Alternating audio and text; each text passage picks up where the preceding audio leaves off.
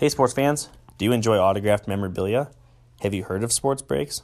Whether you're looking to add to the man cave, boosting up the she shed, or looking for a gift for that sports fan you know, look no further. Fabled Sports Breaks is where to go to play in daily contests for a chance to win certified sports memorabilia for low prices. Whether it's the NFL, NBA, MLB, NHL, and now NASCAR, Fabled Sports Breaks has you covered. Today's stars and yesterday's legends from Tom Brady, Peyton Manning, Joe DiMaggio, Pete Rose, James Harden, Connor McDavid, you name them, he's got them, and many more. For details, log on to Facebook and search Fabled Sports Breaks to join. Fabled Sports Breaks to join. All right, guys. Episode 2. I'm so excited to even have an episode 2. Over 90 of you guys listened to episode 1. That alone is so cool to me. We're going to really break down a great show for you today. Lots of action, jam-packed episode, and hopefully keep you guys coming back for more. So, start off the NBA dunk contest. Aaron Gordon, in my opinion, was absolutely robbed. If you guys know about the dunk contest or whether you don't know about the dunk contest, it happens All-Star Weekend, usually on Saturday night. It's the last thing to go on after the three-point contest. And Aaron Gordon was in a couple years back against Zach LaVine, put on an absolute show. Those two had dunk-offs for, I think they went into 6 total dunks. So they had the first-round dunks, the second-round dunks, and then the dunk-offs. I did feel like Aaron Gordon was robbed that weekend as well. But Zach LaVine is a great dunker, and it's kind of hard to argue. They both had great days. This time, I couldn't see how the judges didn't give it to Aaron Gordon. So Aaron Gordon had a perfect score through his first 4 dunks, a total of 200. Through his first 5 dunks, total of 250. So again, a perfect score, each dunk being worth 50. And after 5 dunks, him and Derrick Jones went into a dunk-off because Derrick Jones had a perfect score through the second round, which when it mattered.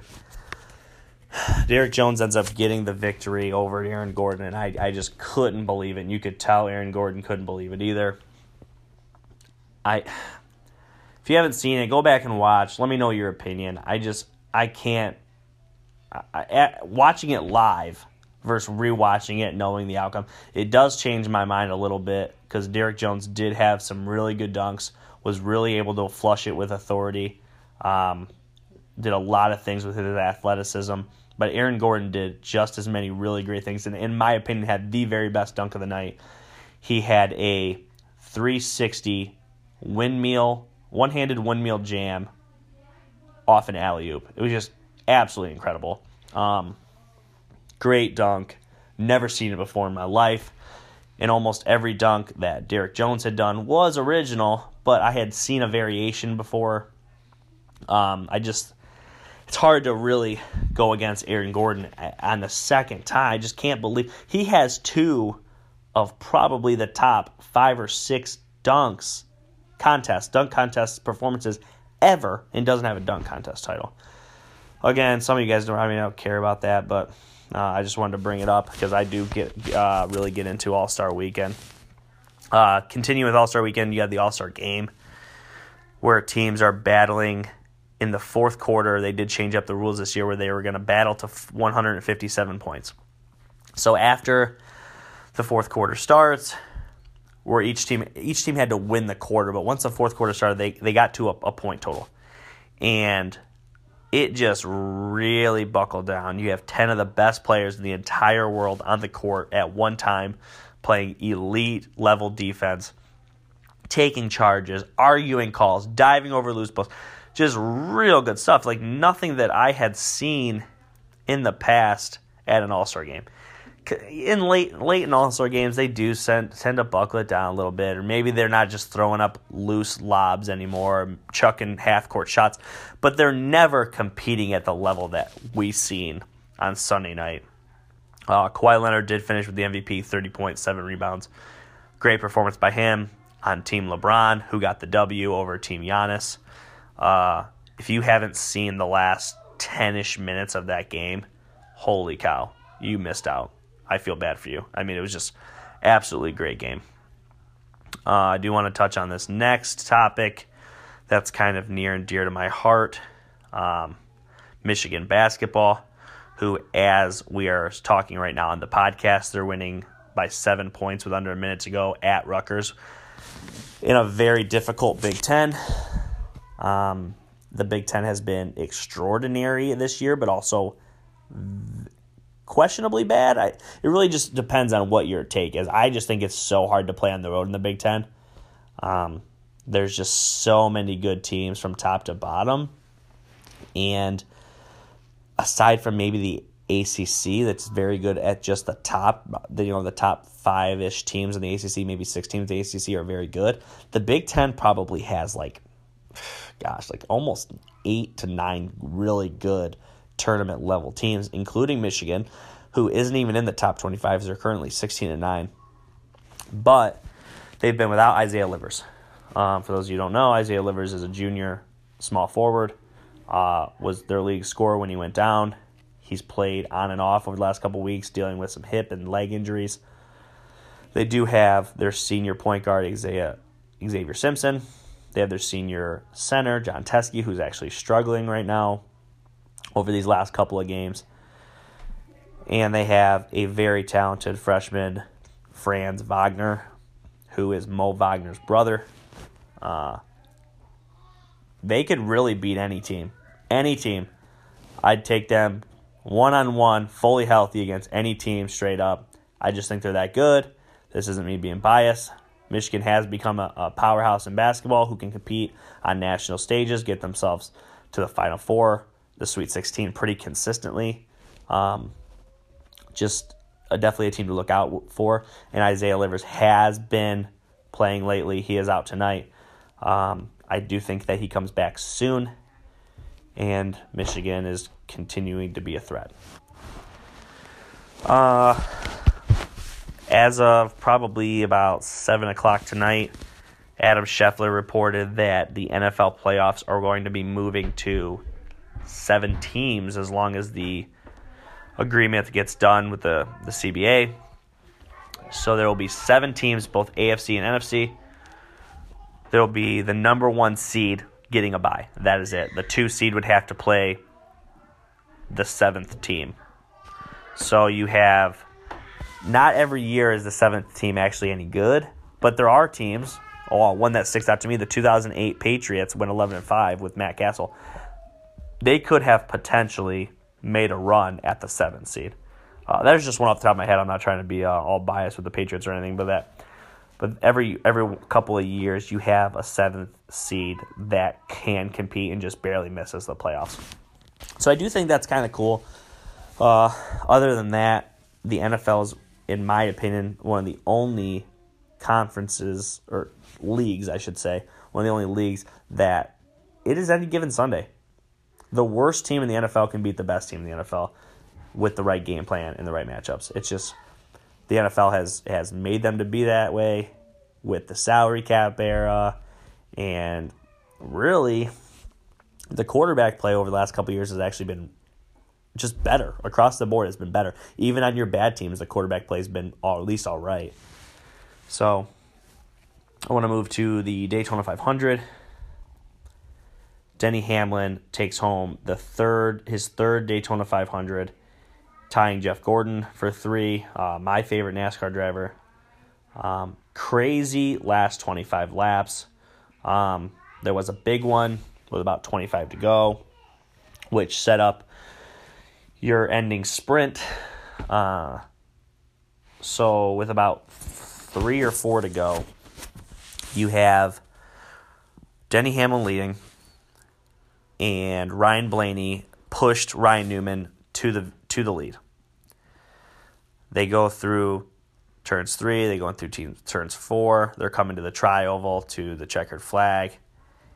Ryan Blaney gets a run, tries to pass Newman. Newman throws a block. Ryan Blaney proceeds to turn Ryan Newman into the outside barrier. Ryan smacks the wall pretty hard, gets the car turned over, goes airborne, comes down on its roof. The car spins to the point where the driver's side window is facing oncoming traffic. or oncoming racers. And another car drove right into Ryan's driver's side window. It did look very scary watching it live.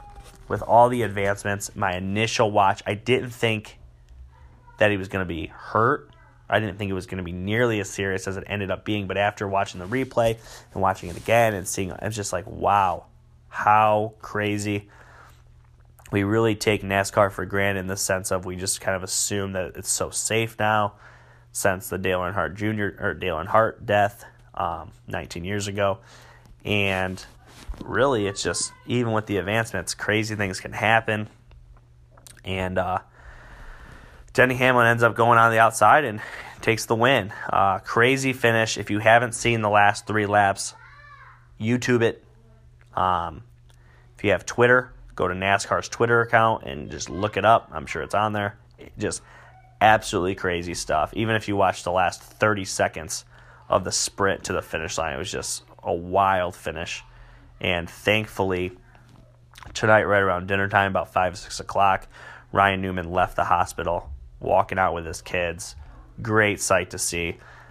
Since I've been a kid, I've been a Jeff Gordon fan. My dad's always been a Ryan Newman fan.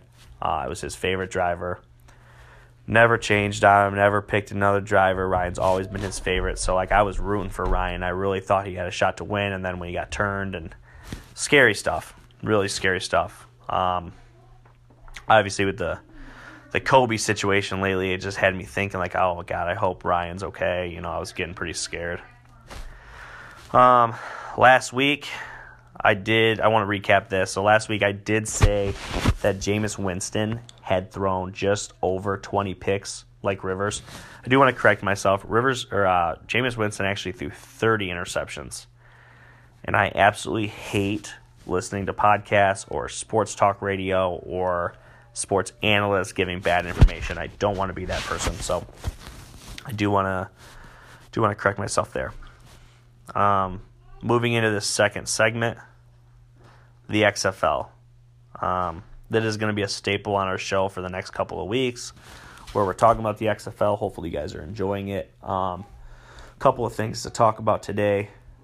Week 2 attendance at the games was up 9.5%, so they did see an increase. More people are wanting to go to XFL games, which is really cool because I do like it. I think it's a fun league.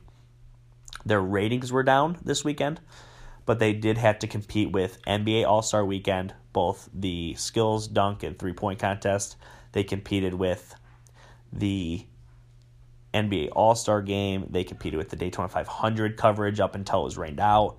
They competed with, I think there was another one on there on Saturday, some college basketball. Yeah, just complete busy weekend of sports, and the XFL still got over 2 million viewers per game. They also debuted their first XFL game on FS1. Not everybody has FS1, so that actually got the lowest rating of all their games. But overall, still very successful. Vince McMahon looks like a genius right now, as long as it stays the course and improves week by week. Speaking of improving week by week, my Vipers have not. As I told you guys in episode 1, the Vipers are the team that I kind of selected as my favorite team, and they're terrible. They're 2 weeks in. They're on their third QB. Their offense can't muster up any points. They haven't been able to really consistently move the ball, and even when they do, they cannot finish drives at all. Again, 3 quarterbacks deep after 2 weeks. It's a bad sign for the team. But one bright spot, they're the number 1 pass defense and the number 1 total defense in the XFL. So if they can get some QB play or maybe just really start to lean on the running game, the Vipers could actually be pretty good. I see them as the worst team this year. Moving forward, we'll see, I guess, what time will tell. As far as the worst team, let's talk about the 2 best teams. And I haven't really got to the point where I'm going to crown somebody yet. But let's talk about the first one, the DC Defenders. Cardale Jones has been an absolute resurgence in the XFL. And we didn't really get to see him play in the NFL, so we really don't know what he was capable of doing. but through 2 games, he has 235 yards and 2 touchdowns. And then his second game, 276 yards and 2 touchdowns and a pick. So he's got 4 touchdowns and over 500 yards in 2 games. Pretty good stuff. DC Defenders are a really good team, and I can't see. I can't see somebody beating them outside of maybe Houston right now. They're playing really well. Their play calling seems to be the best. They did successfully run the first double pass, and they're using everything in the book right now, and they're really clicking. Houston with PJ Walker, we talked about him in the first episode, and he's had really the MVP so far through 2 weeks. You got 7 total touchdowns, over 400 yards passing. He's been great. He seems like he's like a Russell Wilson or a Kyler Murray. He's shorter, but he's super elusive. Got the sidearm Patrick Mahomes throws going down. Somebody to really watch moving forward is definitely PJ Walker. I just think that he's probably, him and Cardale Jones, they're going to be in the MVP race this year with the XFL, and they could potentially be on NFL rosters next year. Speaking of NFL rosters, people that can't go to NFL rosters are freshmen and sophomores in college, but where they can go is the XFL. So this week, Oliver Luck, the commissioner of the XFL, spoke and said that the freshmen and sophomores of the NCAA will be eligible for the XFL. So what that means is if you have a player, who has a pretty good freshman year, whether that be a Trevor Lawrence, a couple years back, Leonard Fournette, a couple years back, we had Jadeveon Clowney, basically NFL-ready players after their freshman year. If they wanted to, they could leave college and go to the XFL and play and get paid, $50 to $100,000 until they are ready for the NFL. Really, the amount of talent should be better. It really can't hurt them.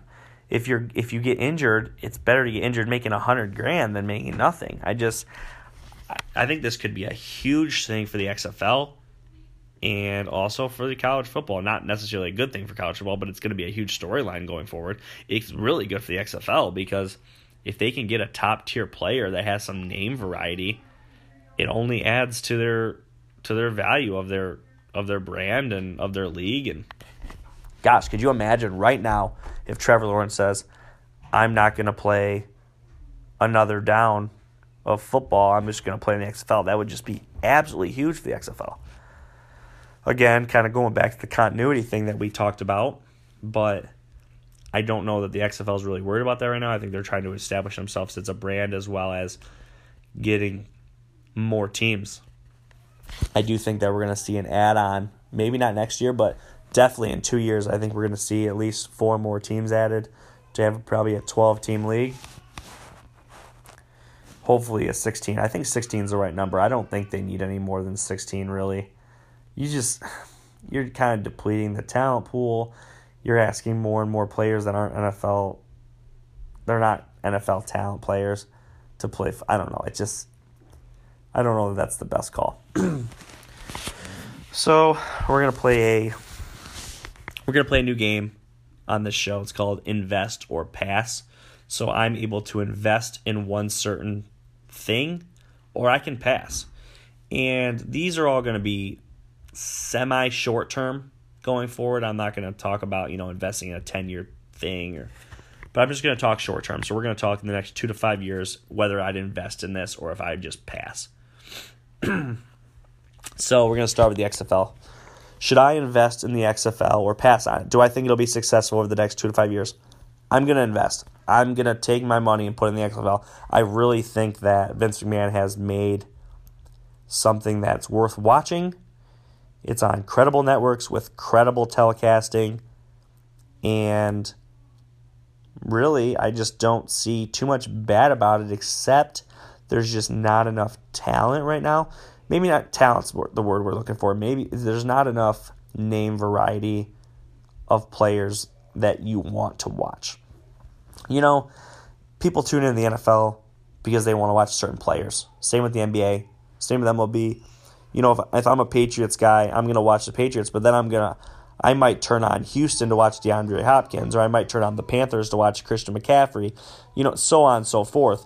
There's just players that you like to watch. Growing up, I always liked Devin Hester of the Bears, so I always like to watch Bears games in case Devin Hester would return something. I just think that the XFL doesn't have that right now, and as soon as they do, they're going to be super valuable. As of right now, I think they're fun just on the rules alone. Moving to the next one, Ja Morant or Zion Williamson. This has been a kind of a hot topic over the last couple of weeks since Zion's been back and has been ripping through the league. This one might shock you guys, but I'm actually going to invest in Ja Morant over Zion Williamson. And it's not that I wouldn't invest in Zion Williamson, but I'm making this where I have to choose between the two.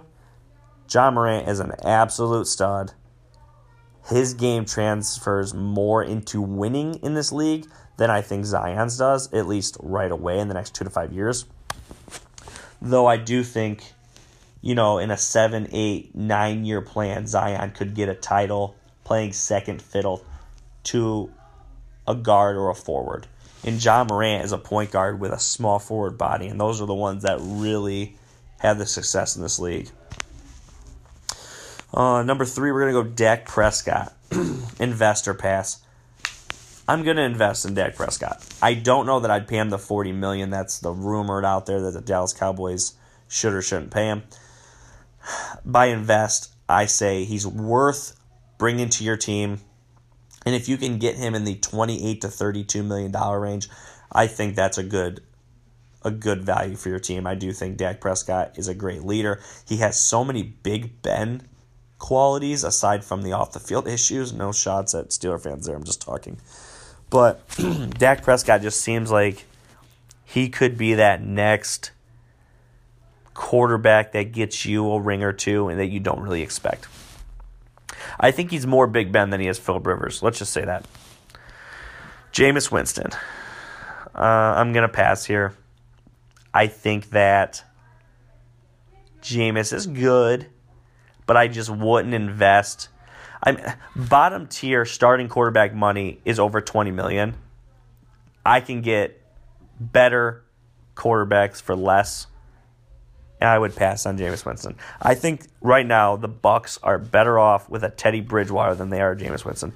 I think Jameis Winston's really good, but you just need a really, really, really talented team to overcome what Jameis Winston does with the football when he's so careless. I think that the Bears would be better with Jameis Winston, but I don't think the Bucs are. I think the Bucs are ready to win now. They have the talent. We talked about that last week. Heck, if Tom Brady went there, they'd be a Super Bowl contender. They just really would. And that's not me trying to build up Brady. It's just when you don't turn the ball over 30 times, you're going to be really good. Last but not least, this is a topic that I've kind of been keeping a close eye on over the last couple of years. LeBron James becoming the NBA All-Star, all-time scoring leader. Not All-Star, sorry. The all-time scoring leader. He needs just under 4,700 points. So 4,700 points. He needs to average 22 points a game, playing 82 games through the 2021-2022 season.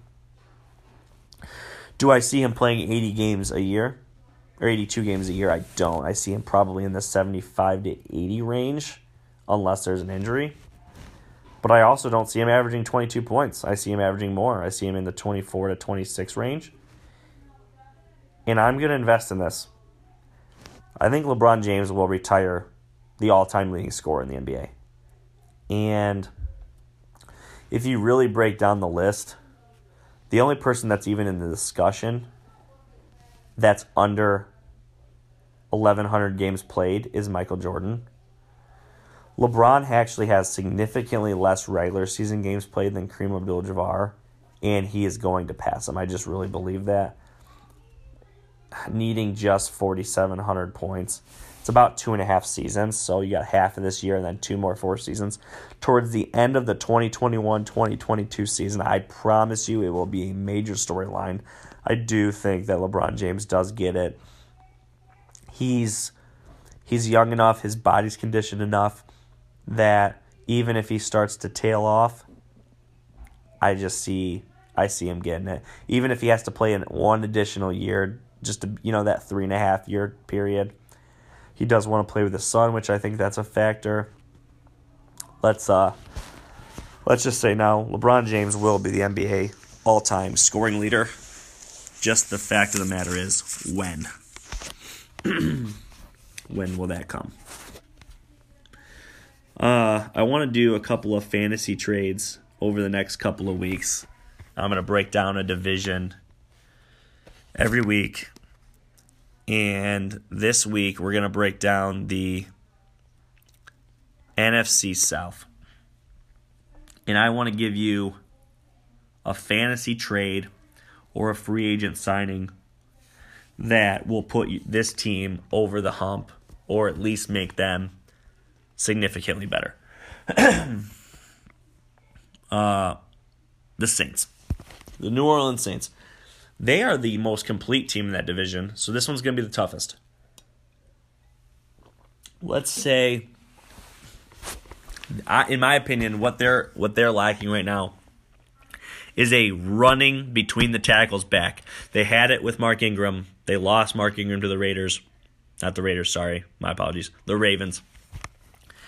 I think that with a between the tackles back, then you have Alvin Kamara coming through with the draw plays, the screen plays, the between the outside the tackles runs, the catching. You become a more better team, and that's what the Saints were 2 years ago. That player that's available, I think Melvin Gordon should be fairly affordable. I think he did hurt himself with his contract situation, and I think the Saints could probably offer him something. Devontae Freeman's a little better between the tackles. I don't know that he's the best fit there, but they could really, really change some things up between the Devontae Freeman and Alvin Kamara if they were to sign Freeman, who's been released from the Falcons. This would take a major haul, but I don't think it's crazy. I really don't. Christian McCaffrey. The Panthers are selling off everything.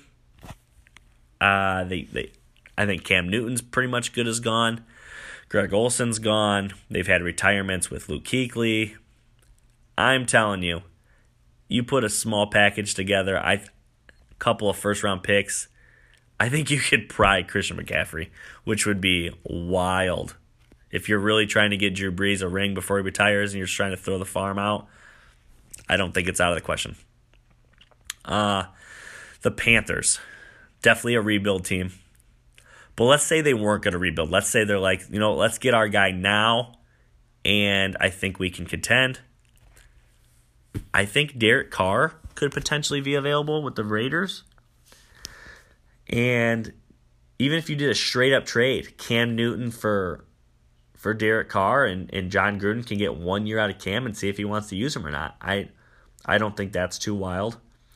I think the Panthers could potentially just decide, hey, we're gonna mail it in and completely rebuild, which is personally what I think they're gonna do and try to tank for Trevor Lawrence. The Falcons, Melvin Gordon's a good fit there between the tackles back. Again, I don't think it's crazy, but maybe they try and get Christian McCaffrey. Between the tackles back would really do the Falcons good. They could also use several defensive pieces. There's a lot of guys around the league. Not going to really spend too much time. Their defense is pretty bad. The Buccaneers, there's two guys that I think could easily be traded for that would make the Bucs a playoff team today. And I'm not even going to use Tom Brady in here. If the Tampa Bay Bucs acquired Matt Stafford or Derek Carr, I believe would easily be a top 7 team in the NFC and make the playoffs next year.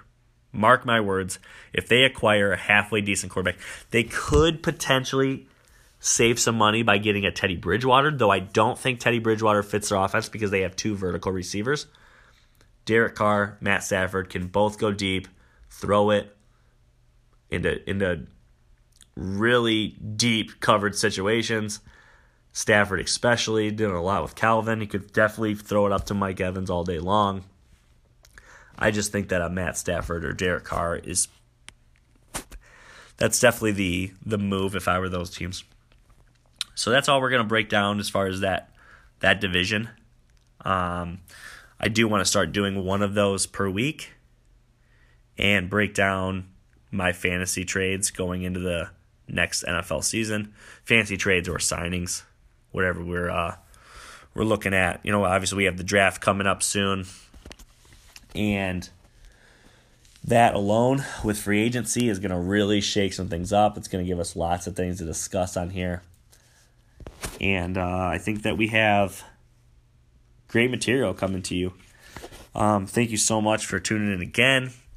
I've been trying to keep these first couple episodes to a drive's length in the 30 to 40 minute range. The first episode, just under 33 minutes. This one's going to be roughly about the same.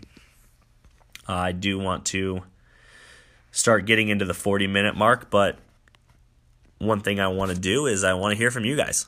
So find me on Facebook, Jeffrey Johnson. Most of you guys know me and probably do have me on Facebook at this point, but if we have some new listeners that do not know me, find me there. You can also find me on Twitter. It's at jjohnson55515. Tweet at me, ask me your questions. I would love to hear a lot of topics, what you're thinking about the XFL, what you're thinking about the podcast, where you think Tom Brady might land. Give me your take on John Morant, Zion Williamson. Let me know what you think about LeBron James being the all-time leading scorer in the next few years. And tell me your team that you wish to hear more about. I have heard a lot of suggestions. I have a lot of Steeler fans that are friends with me that have been asking about Steelers stuff. I'm sure most people listening to this are either Buckeye fans or Browns fans because I live in Ohio and most of my listeners right now are living in Ohio.